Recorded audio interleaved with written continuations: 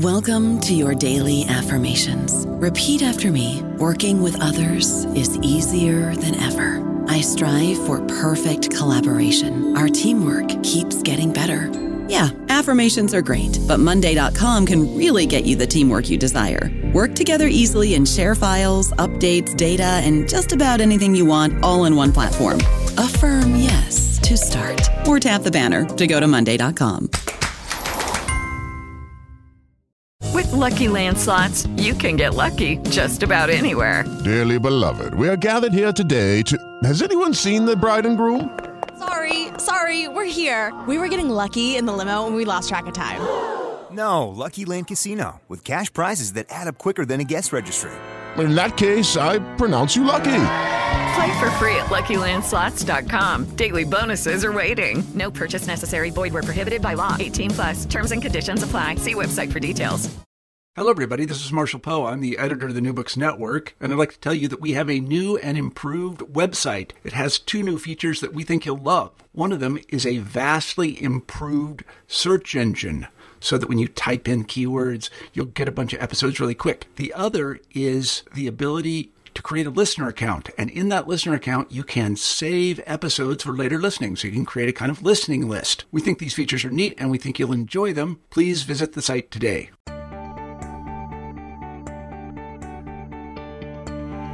Hello, and welcome to New Books in Psychoanalysis. My name is Tracy Morgan, your host, and today we are very pleased to have with us Dr. John Launer, and we will be discussing with him his book, Sex versus Survival, The Life and Ideas of Sabina oh my goodness, I'm going to screw this up, John Launer. Spielrein, yes? Spielrein.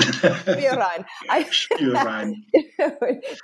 The terrible thing about reading alone is one makes up sounds and how things are supposed to sound. But before we get into the interview, I wanted to introduce the author, and he sent me a brief bio, and I will just go ahead and do as I do, which is to read it, in which I learned that Dr. Launer studied English literature at Cambridge University. Then he trained in medicine in London. He also trained as a family therapist at the Tavistock Clinic and practiced as a family physician in North London for nearly 30 years, combining this work as a family therapist and educator. He's now an honorary lifetime consultant at the Tavistock Clinic, an honorary senior lecturer, which he informs us is equivalent to an associate professor at the University College in London, and the honorary president of the Association for Narrative Practice in Healthcare, as well as one of the founding members of the International Association for Spielrein. Spielrein studies. He's retired as a clinician, but continues an active career in graduate education in medicine, mainly in the area of interactional skills and supervision. He's married to Rabbi Lee Wax and has 20-year-old twins at university. So without further ado, a warm welcome. And thanks for joining us. Thank you very much. Yeah, it's been a long time coming. I think I asked you for this book.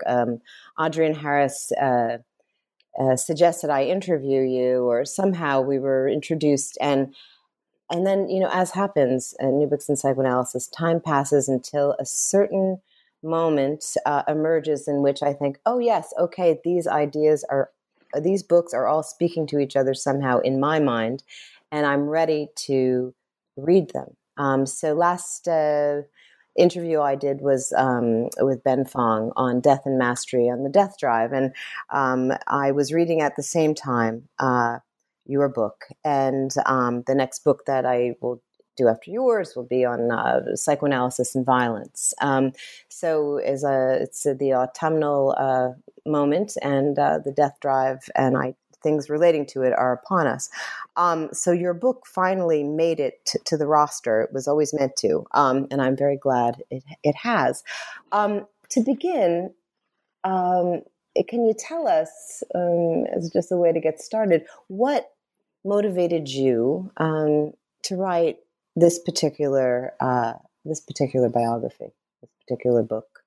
It has a most peculiar origin.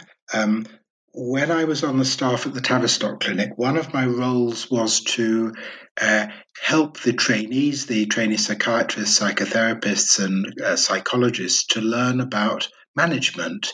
And we used to design a management game every year in which we divided them into teams, and we assigned the teams to imaginary institutions that they were meant to be acting as leaders of. And purely as a joke, I thought it was a joke at the time, I called one of these the Spielrein Institute. And at the time, all I knew about Spielrein was pretty much what any jobbing therapist knew about her, was that she had an affair with Jung, was also his patient, and I believed at the time, although in fact wrongly, that she was later a patient of Freud. She was actually later a colleague of Freud. Anyway, I used this sort of running joke, I suppose, for a few years in the management game. And then one day it occurred to me this was really quite disrespectful and I should read about her. So I did. I read the two standard biographies of the time by Aldo Caratenuto and John Kerr, and found they were very interesting. Later on, I found they were actually quite inaccurate, but we'll get to that in due course. But I decided I would read some of her own work. So I went to the Tavistock Library and I pulled out her most famous paper, which was Destruction as the Cause of Coming into Being, which she wrote in 1912 and published in the Jahrbuch of the Vienna Psychoanalytic Association. And I have to say, reading the first page was an absolute epiphany. I mean, I almost literally fell out of my chair because it seemed to me on the first page she was doing something utterly remarkable for her time, which is that she was situating psychoanalysis within an evolutionary framework. She was talking about how human beings are torn between the wish to survive, which means looking after themselves, which means conserving their own resources, and the wish to reproduce, which, as she framed it, it entailed losing your own identity, immersing oneself in somebody else, losing one's psychological identity, and in a sense losing one's own physical identity. And she literally describes the conjunction of sperm and egg as a loss of identity, and that she describes this struggle between the wish to look after oneself and the wish to leave progeny, to leave descendants, as the central struggle of human existence. And she describes it as being particularly acute for women for obvious reasons, because their loss of identity in a relationship with a man at all sorts of levels, biological, social, cultural, at every level, involves kind of tremendous risks in a way that to some extent applies to men, but to a much lesser degree. And what struck me about this was not only it was just an utterly remarkable theory connecting psychoanalysis with biology and evolution, but it actually anticipated some very central themes from modern evolutionary theory. It seems suddenly to me to be about 60, if not 80 years ahead of its time, to trade with a lot of modern theory. So that's what attracted me to her. She's nothing if not the word that came to mind. I mean, this was my first encounter with her, reading your book, and I've since read a couple of her papers, but there's a sort of a getting there before many other people, a precocity that fascinates. And I found myself in reading the biography trying to think about her early life, thinking as an analyst, sort of what was in the early life of this woman that arranged her psychically to be sort of in the advance guard regarding, obviously, Freud's idea, that's the most obvious, but regarding language, evolution, schizophrenia. Can you, we're shrinks, and it's hard not to read the early life into the theory that emerges. Yes, I think that's right. I mean, the first thing to say is she had a tremendously troubled childhood. Her parents had a very conflictual relationship. Her mother seems to have been subject to all kinds of behaviors that we would now, I guess, characterize as hysterical. She was probably the victim of both physical and sexual abuse on the part of her father, and probably most significantly, in my view, was the sudden death of her beloved younger sister when the sister was 6 and Sabine Spielrein herself was about 12, which precipitated a very So we have all these incredibly adverse influences on her, and most biography has actually focused, I think, quite rightly on that aspect. But there was another side to her as well. She came from a wealthy, assimilated Russian Jewish family that was tremendously cultured, multilingual. Sabine herself spoke 3 or 4 languages fluently before she was a teenager, and in the course of her life was to publish fluently in German and French as well as Russian, and she also spoke some English. She was a prodigy in many areas. She later in her life she attempted to be a novelist. She was a composer. She was highly regarded as an art historian, and when she was studying art history in Munich after she left her studies in Zurich and after she left Jung, and people were trying to persuade her to become an art historian. So, and she was also a gifted pianist. I mean, there's a whole range of things. So, in thinking of her, the pathological sides of her childhood, I think one mustn't lose sight that she came from an incredibly rich cultural background with a huge range of understanding herself. At university, she excelled in every subject she took on, in philosophy, in biology. In spite of this very turbulent relationship with her father, interesting enough, she continued for as long as we know of to correspond with him about the most esoteric philosophical subjects about science, and she actually stayed close to him for the rest of his life, and actually translated some of his work. So it's a very complex picture. It's neither entirely pathological nor entirely a story of a genius. It's a mixture of both. Well, I guess what comes across in your book about her is that was a person who worked very hard, or was not, maybe didn't work so hard, but was naturally inclined to bring together opposites.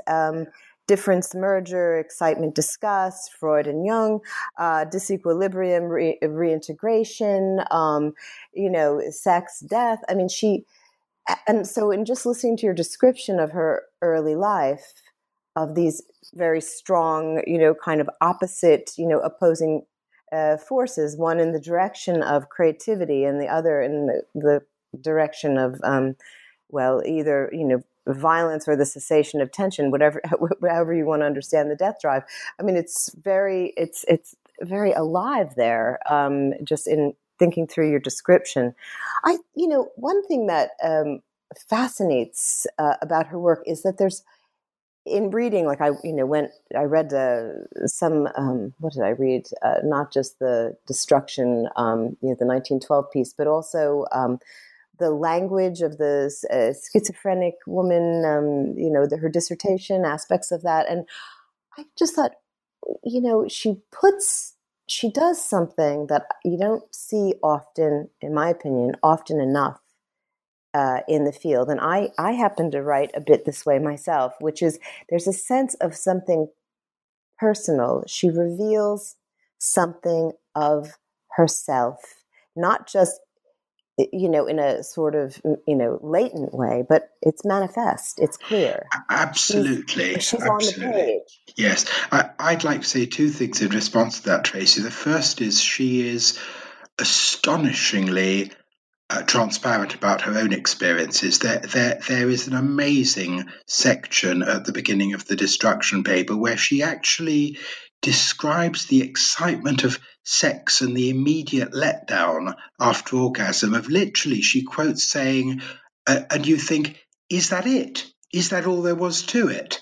and so there is this theme that she puts herself and her own experience in her papers. I mean, it was the fashion in psychoanalysis at the time to be very personal and offer disclosures, but not to that extent. So that's the first comment I want to make. The second is to say she was throughout her career a bridge builder. She refused to choose between Jung and Freud. She tried years beyond when anybody else thought that they could possibly be reconciled. She was writing letters to them both, urging them to work together to be friendly with each other again and to collaborate on their work. She, as I highlight in the book, she later worked with Jean Piaget and psychoanalyzed him, and she tried to bring together developmental child psychology with psychoanalysis. Later on, she worked with Luria and Vygotsky in Moscow and tried to bring together what we would now call neuroscience together with subjective depth psychology and so on. I mean, in her later years in Russia, she was looking at ways of bringing Marxism and what was then called Freudism together. And she resolutely refused to say she was one thing or the other. She resolutely insisted that all of human knowledge should be brought together in this highly eclectic way. I think it was a remarkable achievement. Sadly, I think it also contributed again and again to her being marginalized by Jung, marginalized within the Vienna psychoanalytic community, and then again in Berlin. She was on the fringes of Karl Abraham's group in Berlin, and so on throughout her career, where you see people, in a sense, mocking her because she is trying to bring in ideas that bring them out in spots. And they're saying, no, we've rejected that. We've rejected biology. We've rejected taking a developmental approach, and so on throughout her career. And she was saying, no, this all has to hang together. Right, and it seemed very insistent, and it was, again, natural to her to use that word natural, but really you see again and again her not understanding this kind of like these binaries or these splits that, it was, and yet, of course, she did, you think about how she was, you engage this topic throughout the book about the, what it was that was why has she been so marginalized, and you just touched upon one aspect, but it's not enough, right, to say that because she was a woman. I mean, it is enough to say, but it's not quite enough in her case. Absolutely right. Yes. Yeah, it's sort of like this. Because we know that Klein and Freud. Oh my God! And I forgot to mention that the piece she wrote of the analysis with a child, right? Yes. And this is before Anna Freud, before Melanie Klein. Yes. Is that so many? I don't know. I mean, so many kind of didn't feel they were standing on her shoulders because she's not cited. Somehow she was hiding in plain sight. I think that's a terribly good description. I mean, one has to emphasize the positives, which is that she anticipated the work of Anna Freud, of Melanie Klein. She analyzed children's language before Jean Piaget and so on throughout her career. On the negative side, she seems to have been totally unambitious, extremely impractical, and absolutely hopeless at what you might call institutional politics. So in a way, she could never see the way that the wind was blowing. She couldn't develop a following of her own. She may have hoped at one stage that Piaget would become her follower, but he clearly had very different ideas. These were people who were all very, very busy putting their own names up in lights. And she absolutely didn't have a clue of how to do that, and I think wasn't the slightest bit interested in it. And even in her later life, members of her family describe her as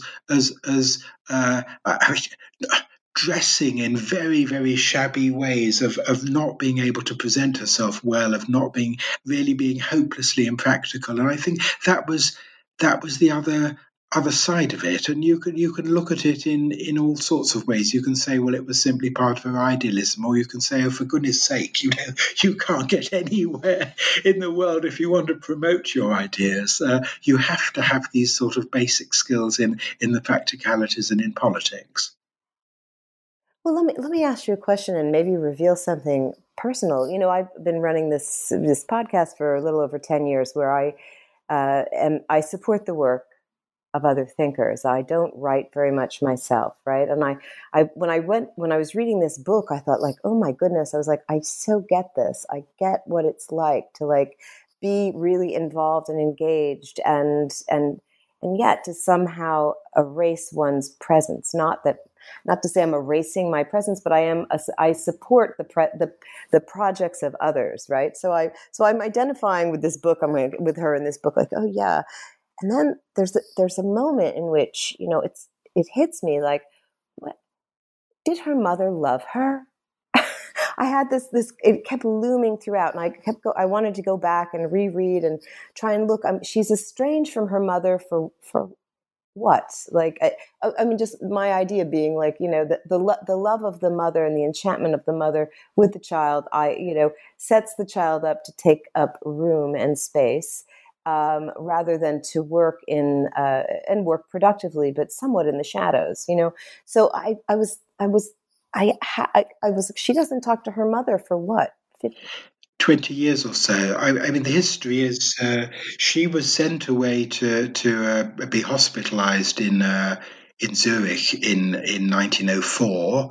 Her mother did visit her and carry on visiting her through university and shortly afterwards, and then when she moved to Berlin just before the beginning of the First World War. But she then lost contact with her mother, actually effectively to the end of her mother's life, which I think was in the early 1920s, in 1923.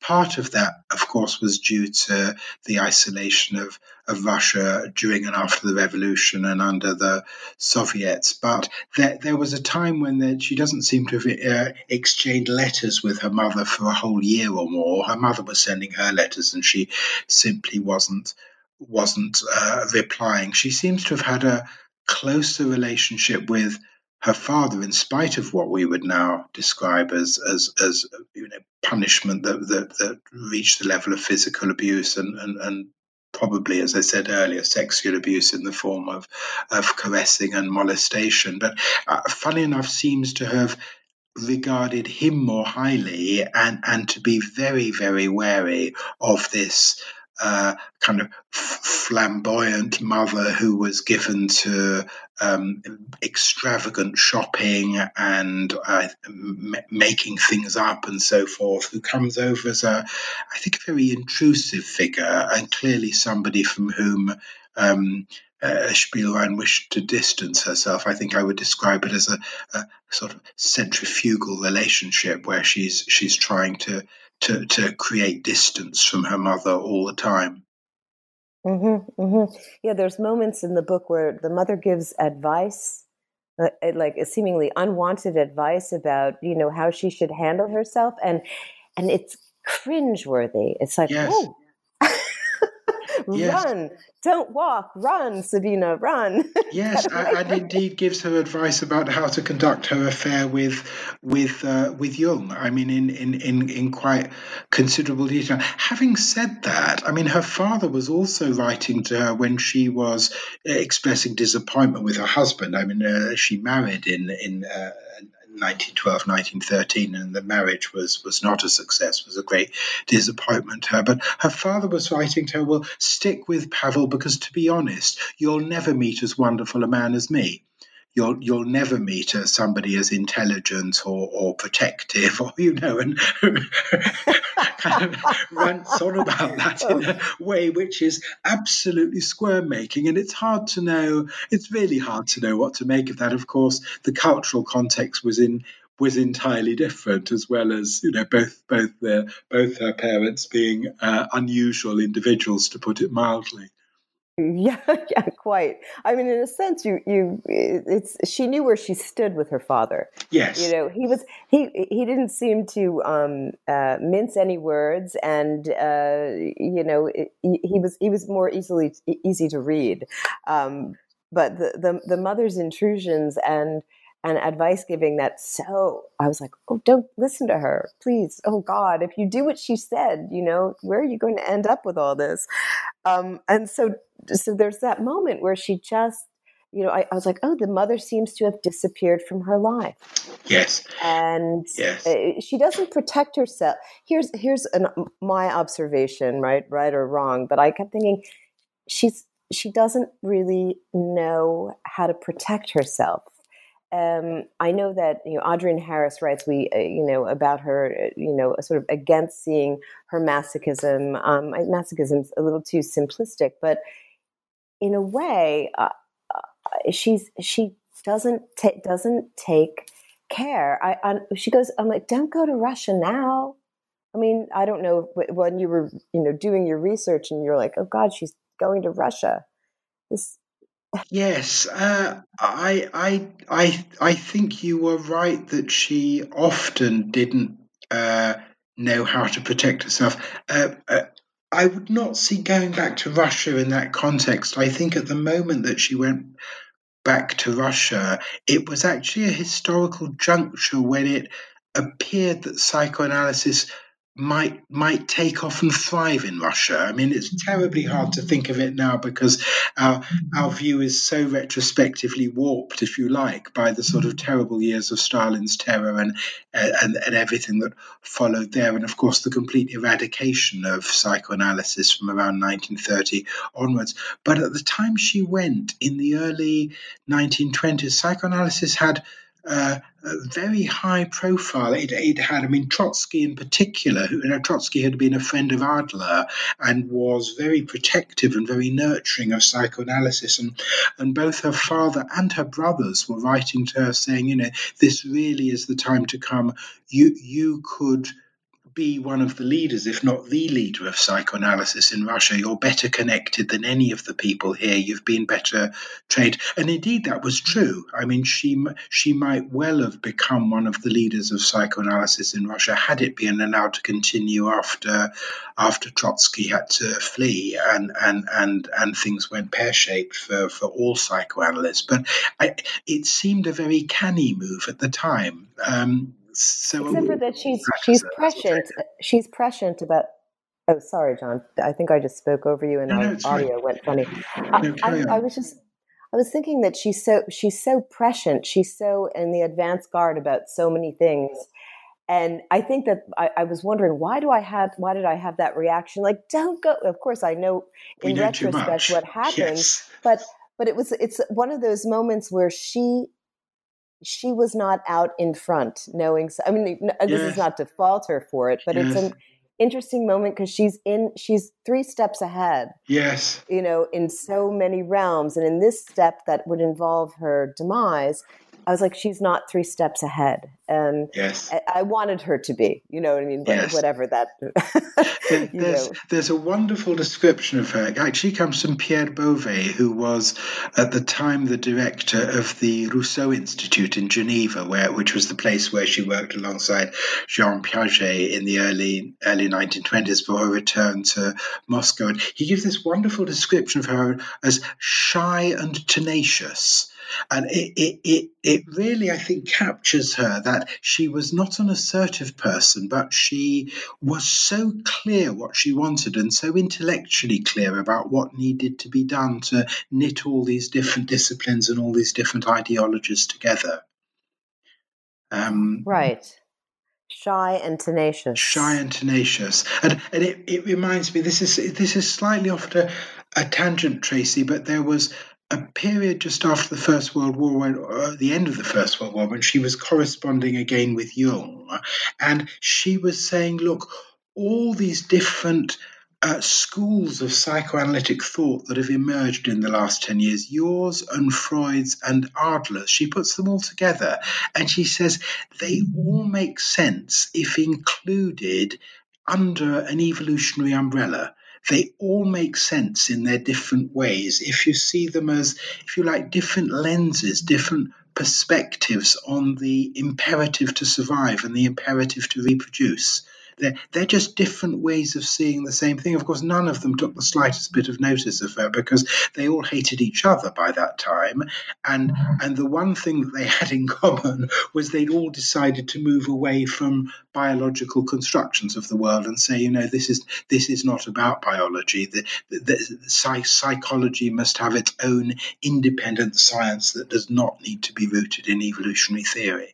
I don't know about you, but I'm very busy and I don't have a lot of time to cook. That's why I subscribe to Factor. Eating better is easy with Factor's delicious, ready-to-eat meals. Every fresh, never frozen meal is chef-crafted, dietitian approved, and ready to go in just 2 minutes. You'll have over 35 different options to choose from every week, including Calorie Smart, Protein Plus, and Keto. These are 2-minute meals. Factor meals are ready to eat and heat, so there's no prepping, cooking, or cleanup needed. They're flexible for your schedule. Get as much or as little as you need by choosing your meals every week. Factor is the perfect solution if you're looking for fast, premium options with no cooking required. Sign up and save. We've done the math, and this is important. Factor is less expensive than takeout, and every meal is dietitian approved to be nutritious and delicious. Head to factormeals.com/NBN50 and use code NBN50 to get 50% off. That's code NBN50 at factormeals.com/NBN50 to get 50% off. Right. And can you say more about her? Gosh, I mean, we have her work on language, evolution, schizophrenia, sort of early death drive contribution. We have, what am I leaving out? Child analysis. Child development. Right. I mean, there's so much there that she is. The book, it works to create a story of the unfolding of a life that seems extraordinarily, and it's very organic when you read it. You're not like, oh, what's she doing over here and over there? She's linking. Everything does link together for her and does hold together, I think. Sort of intellectually, like of a piece. Absolutely. And yet the resistance she was met with, right? So, can you speak about? I mean, I don't know that a lot of listeners, they're all over the map, of course, but a lot of psychoanalysts and fellow travelers who aren't thinking a lot about evolution in this moment. Can you flesh out for us some of her contributions to evolutionary psychology? Can you add or help us to understand this better? I think I have to say she never wrote directly about evolution. She never proposed any evolutionary theory of her own. What you do find consistently throughout her writing is this insistence that we need to think about what we do to survive, and we need to think about what we do to reproduce and why we do it. And for example, she says in the Destruction paper, she says something like, I insistently disagree with Freud when he says that the drive for sex is about pleasure. Pleasure is essentially simply the hook.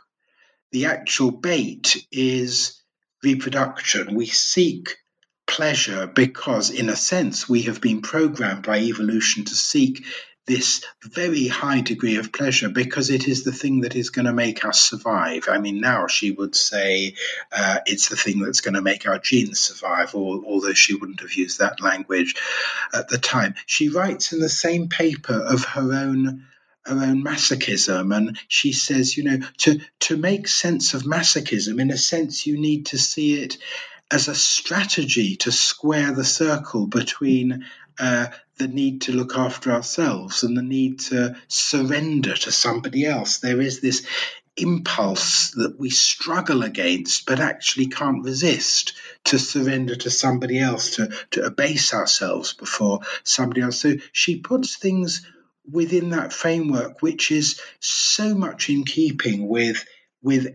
everything that modern evolutionary theory now says. When she writes to Jung during the First World War, she actually writes about attachment, although she doesn't use that word, but she says, in a sense, the bliss that the baby experiences at the breast. She talks about this years before Melanie Klein does, that this anticipates the bliss of sex, and it's basically. In a way, the lure towards survival and the lure towards reproduction. Again, when she writes about language, when she's at the Rousseau Institute in Geneva in the 1920s, she writes about the development of the mother-infant relationship as a development which has a purpose. It has a purpose in a sense of preparing the child to become a fully functioning adult, to become a fully sexual adult,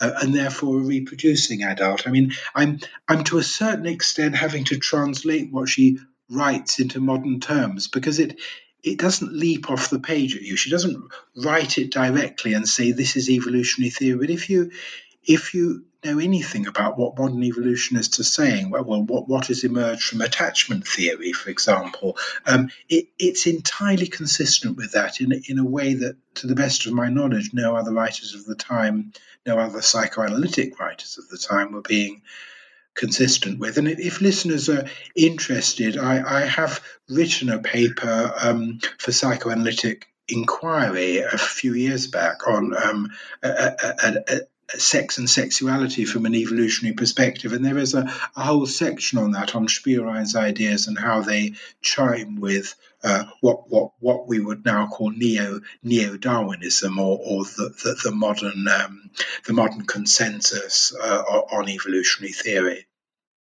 Well, I love the question, what purpose does it serve? Yes. Somehow it's very clarifying, and I think of that as a question that is always in my mind as a clinician.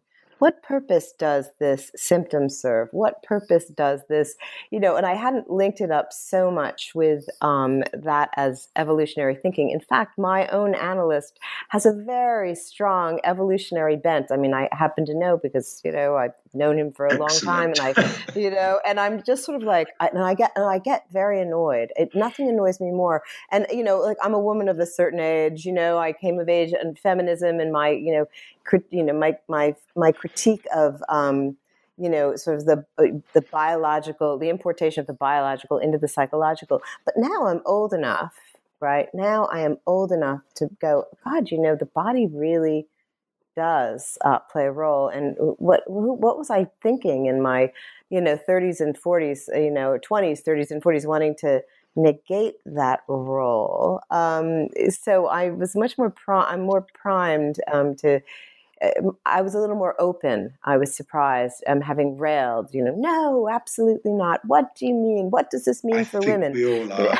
I think we all are, and men as well as women. I think we've come through a particular period of psychological beliefs to accept that there has to be some kind of synthesis of biological ideas with psychological ones, and there's just so much going on now. I mean, I'm thinking of neuropsychoanalysis. I'm thinking of the work of people like Daniel Stern, that's bringing all this together. And what is terribly sad in a way is that there was this 50, 60, 70-year hiatus when psychoanalysis separated off from biological psychiatry, and the two were barely speaking to each other before they all started to converge again. So I think we're in a very exciting period now where all these things can be reconciled and all these things can be said. Well, I think maybe that brings us to a question I have for you. I know that there's a conference that's forthcoming in Warsaw. Indeed, yes, it is in Warsaw, Poland. Do you want to give the details? Yes, it's on April the 2nd to the 4th next year, 2020, in Warsaw. It is the first conference of the International Association for Spielrein Studies, and I'm very proud, along with Adrian Harris and Clara Nashkovska and Henry Lathan, to be on the steering committee of that association. It rose indirectly through my biography, the association, because after I'd written about it, a lot of people got in touch with me, and I was able to pull together a network of scholars, and it's from that network that the association has formed. But the conference is not only about Spielrein, it's called Spielrein and the Early Women Pioneers of Psychoanalysis, and we're looking at, if you like, women who have been forgotten or erased. Adrian Harris uses the phrase "erased" a lot, of women who disappeared from the collective memory of psychoanalysis, and yet in their different ways had remarkably prescient ideas that, sometimes the men took them over without acknowledgement, but sometimes they disappeared without trace, with people only discovering them in archives later and discovering how important they were. So we're celebrating Spielrein and all of those women. What about is any inclusion of Dorothy Tiffany Burlingham? Will she be a part of that group? Interestingly, we have decided quite explicitly to exclude Anna Freud and Melanie Klein, because their profile is so high. I don't think anybody has proposed a paper on Dorothy Burlingham. It would be very interesting if they had. We are including something on Lou Andreas Salome, and there are one or two other reasonably well-known analysts. Margareta Hilferding, who was actually who preceded Spielrein as the first woman member of the Vienna Psychoanalytic Society, although she left with Alfred Adler just as Spielrein arrived. I mean, literally on the same day. But somebody is talking about her. And there's also Hug Helmut, who was another psychoanalyst who tragically, like Spielrein, was murdered in the Holocaust, whose works have been pretty much forgotten or erased. And there's somebody giving a paper about her work as well.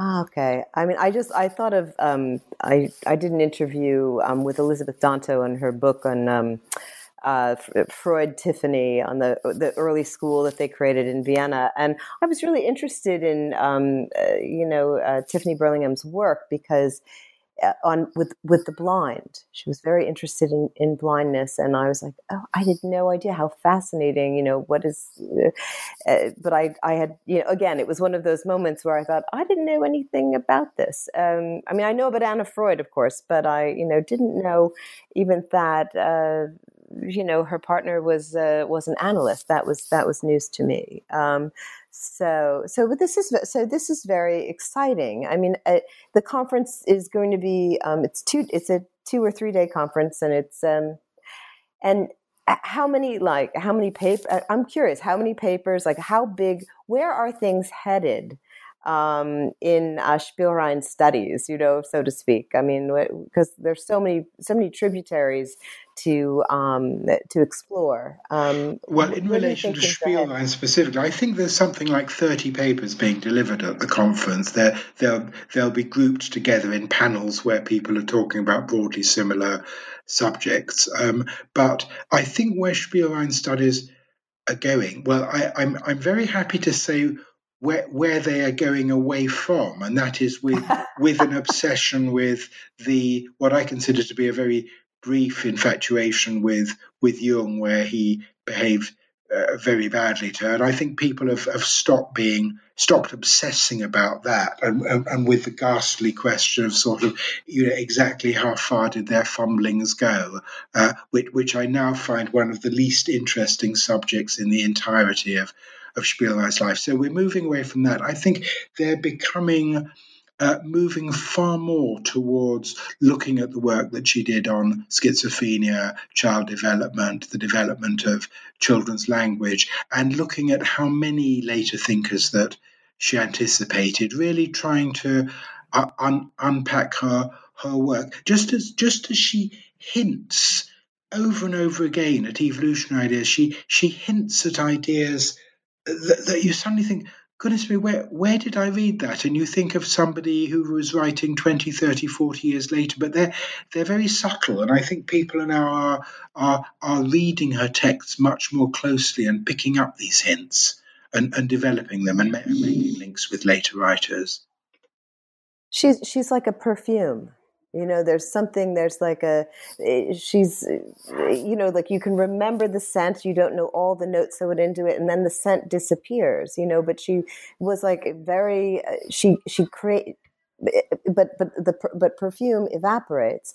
I mean, Harris actually, says, links her to some of her thinking to Lowald, if I recall, and some of her thinking to the thinking of Laplanche on the and Lacan. I mean, it's really, which is, so she's generative if you let her, sort of wash over you. I thought to myself, well, I'm a really limited thinker. Like I mean, not to put myself down in that way, but I was reading and I was like, well, she's really, I'm quite limited compared to her. She really is has a lot of her tentacles. I think that's right, and I have to confess, with no false modesty at all, to exactly the same limitations. I think Adrienne Harris is a much more accomplished and knowledgeable theoretician than I am. But Adrienne also cautions us to say we mustn't start to project into Spielwein that she was the mothership from which every other great strand of thinking in the 20th century came. This is clearly not true, because I think one of the frustrations of reading Spielwein is this thinking, I just wish she'd said more about that. There are these enigmatic phrases and sentences, particularly in the Destruction paper. You think, I wish she would stop flitting from one subject to another and just stick with it for half a page to say more about that idea. And she doesn't. She moves on to something else. And as well as being a wonderful paper, the Destruction paper is also outrageously syncretic, pulling together everything from sort of the Talmud to the physics of Mach to just about everything you can think of, and you sort of wanted to stop as well. You wanted to go on, you wanted to stop and say just concentrate, just focus here, and she doesn't. So there's a lot of unpacking to do, but I think one has to be on guard, as Adrienne says, about thinking that she did actually develop all these ideas, because she didn't. No, absolutely. And that paper, particularly, I'm pleased to hear you say this. I didn't want to quite come out with it, but I was like so frustrated. I was like pulling my hair out. I was like, stop dissembling. Damn it, stop dissembling. You don't have to hide. This is very interesting what you're saying. Enough with the Faust, okay? Yes, yes. Or the Nietzsche, or Anaxagoras. I mean, you name them, they're in it. I think in my book I counted up the number of authorities she cites, and I think it's 40 or 50, but she really is all over the place. I mean, she was 26 when she wrote it. What do you expect? It was like one of those dissertations one has to read of sort of, master's students or doctoral candidates who are just trying to show off how much they've read in their young lives, and actually it's not necessary. You want them to actually talk about their own original ideas, but she's fallen prey to that. Yeah, I think she's fascinating also as and I don't know if there's been a lot of writing about her technically as her technique in the clinic, her technique in working with people, but there are those in the field of psychoanalysis who have had their psychotic breaks, who have had their breakdowns, and have then sort of through the experience of breakdown, have become rather extraordinary analysts and groundbreaking in terms of technique, some of them. And for myself, I thought, well, that's this. I wanted to get a better sense of her. I mean, I'll have to do more reading, but a better sense of what she's like, what it would be like to be in the room with her. Because I think people that have breakdown knowledge, that have really suffered and entered treatment and sought help and then come into the field are quite different animals than those that just want to come into the field.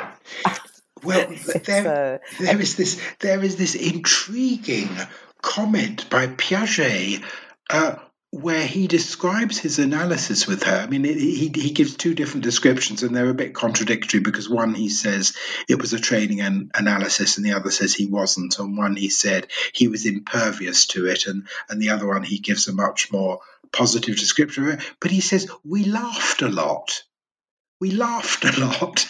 I mean, the image not only of Piaget and Spiellein laughing together, but also from much of her writing, one gets this idea of sort of tremendously earnest, serious, intensely intellectual person, and here is this idea of laughing a lot, and one never quite knows, does one? It reminds me of my own analyst once describing his analyst and saying, he would give lectures, insisting on the purity of technique, on the sort of neutrality of the interaction with the patient, but would then be kind of immensely caring and compassionate to a patient if they were actually in distress, or if they were actually going through some difficult life events. I mean, there's so little we know of what actually goes on in the consulting room in that way, but this lovely image of Piaget and Spiellein laughing a lot. Well, I mean, it's writing is one thing, speaking is another. They bear a relationship, but sometimes not one that's entirely clear to me. Who the being together versus the editing, right? The sort of you're sitting, get rid of that sentence, get rid of that sentence. So I find myself quite interested in what getting more of a sense of her in the room as a clinician, and because I really believe people with breakdown knowledge who come through to the other side make some of the most extraordinary clinicians that the field has, and many of them are not necessarily well known.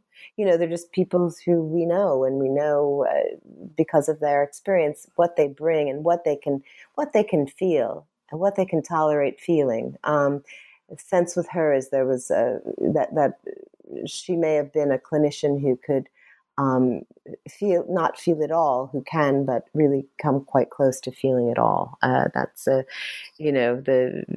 oppositions and the attempt to no voice is ever wholly lost. That I kept thinking of that phrase while reading this. So we're just about out of time. I was going to ask how did Jungians respond to your book? I wanted to give this quote from her, which I just thought, oh my God, this is from the Destruction paper. I think, where love reigns, the ego, the ominous despot, dies. I don't know if this is from your book or just from my. But I thought, is that where id was, ego will be? Is that where the subject was? Lacan, there I must come into being. What? I don't know. I'm not sure I can comment on all of that. How do Jungians react? I can certainly give an answer to that. I think there is a rearguard of Jungians who still want to defend and exculpate Jung's behaviour, and who are very troubled by any account of the events and the interaction between them that points out that, I mean, to be honest, he was an abuser as her psychiatrist and university teacher, let alone psychoanalyst. I mean, I actually put more emphasis on the fact that it was an abuse of power in several roles, rather than seeing it necessarily within the framework of transference and countertransference. He just misbehaved with her, as he misbehaved with actually quite a large number of his students and female patients. So there is a rearguard of Jungians who find that hard to take. I have to say, the majority of Jungians nowadays, probably the vast majority of Jungians, actually have stayed with his theories, but are no longer uncritical of the man, whether it's to his misogyny, whether it's to his anti-Semitism, whether it's to other rather unattractive aspects of his personality. And those Jungians have no problem with the book. I think they're grateful for the very close analysis that I've carried out. I have to say, I did a reassessment of the entire relationship just as a standalone paper in the International Journal of Jungian Studies a few years back, and that's available. And really, for anybody who wants a compressed summary of the relationship as I see it, entirely based on the documents, I mean, setting aside Carlo Tenuta, setting aside Curve, and looking at all the documents with a fresh eye, there's a summary there. And I was delighted to get that into a Jungian journal, especially one as prestigious as the International Journal of Jungian Studies. So I think most modern Jungians do not have a problem with that view of the failings of the man. And I can't help but to think that Spielrein would have been very pleased with your ability to sort of build that bridge and get published, because really this book draws a line in the sand. I hope so. And it has. I mean, okay. I see what's coming. You know, what's coming. In the aftermath of this book and its wake, you see a whole a different approach to Spielrein. So you drew a line in the sand, and yet you built the bridge to the Jungians, and they said, yes, we'll publish. Yes, we'll publish this here. I hope she would. I hope she would have approved. She never repudiated Jung. It's very important to recognise that. I mean, Freud was pushing her to say, "Can't you see what an awful man he is? Can't you uncover the hatred that lies below your idealization?" And she resisted that, just as she resisted criticising Freud to Jung. So I hope she would acknowledge the bridge building that I've tried to do. Yeah, and Freud should have, he didn't know. It's negative suggestibility. She's going to, resist that. Absolutely. Like the plague. Yes. So, yes. Yeah. Yes. So thanks, Dad, but I'm going to do the opposite. So you can count on me for that. So I think, is there anything else that you wanted to say for the listeners to, know about the book, about any your future projects, aside from the conference regarding Spielrein, or really anything else? Really, just to say thank you for making the emphasis of this interview on the whole of her life, the wide range of her achievements, on her eclecticism, on her importance as somebody who anticipated so many ideas and so many different fields of modern thought. And it's been wonderful to have an opportunity to say something about that. Yeah, I'm very, your book sets the interview up to go broad, and to go wide, and to which is a real accomplishment. So it's been a pleasure, listeners. Stay tuned for more. Next up is Manja Steinkohler, Vanessa Sinclair, and Psychoanalysis and Violence: Lacanian Perspectives.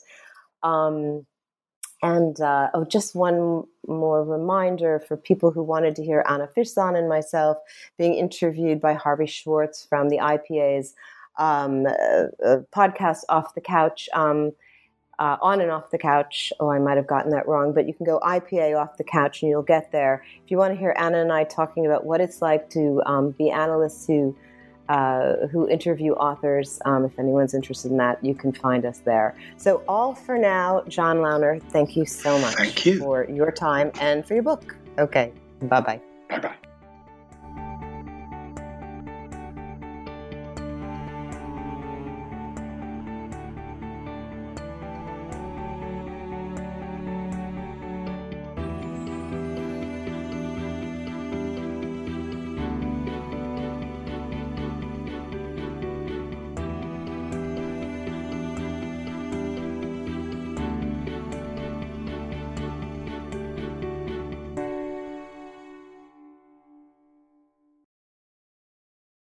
is Ryan here, and I have a question for you. What do you do when you win? Like, are you a fist pumper, a woohooer, a hand clapper, a high fiver? I kind of like the high five, but if you want to hone in on those winning moves, check out Chumba Casino. At ChumbaCasino.com, choose from hundreds of social casino style games for your chance to redeem serious cash prizes. There are new game releases weekly, plus free daily bonuses. So don't wait. Start having the most fun ever at ChumbaCasino.com. No purchase necessary. VGW Group. Void where prohibited by law. See terms and conditions. 18+.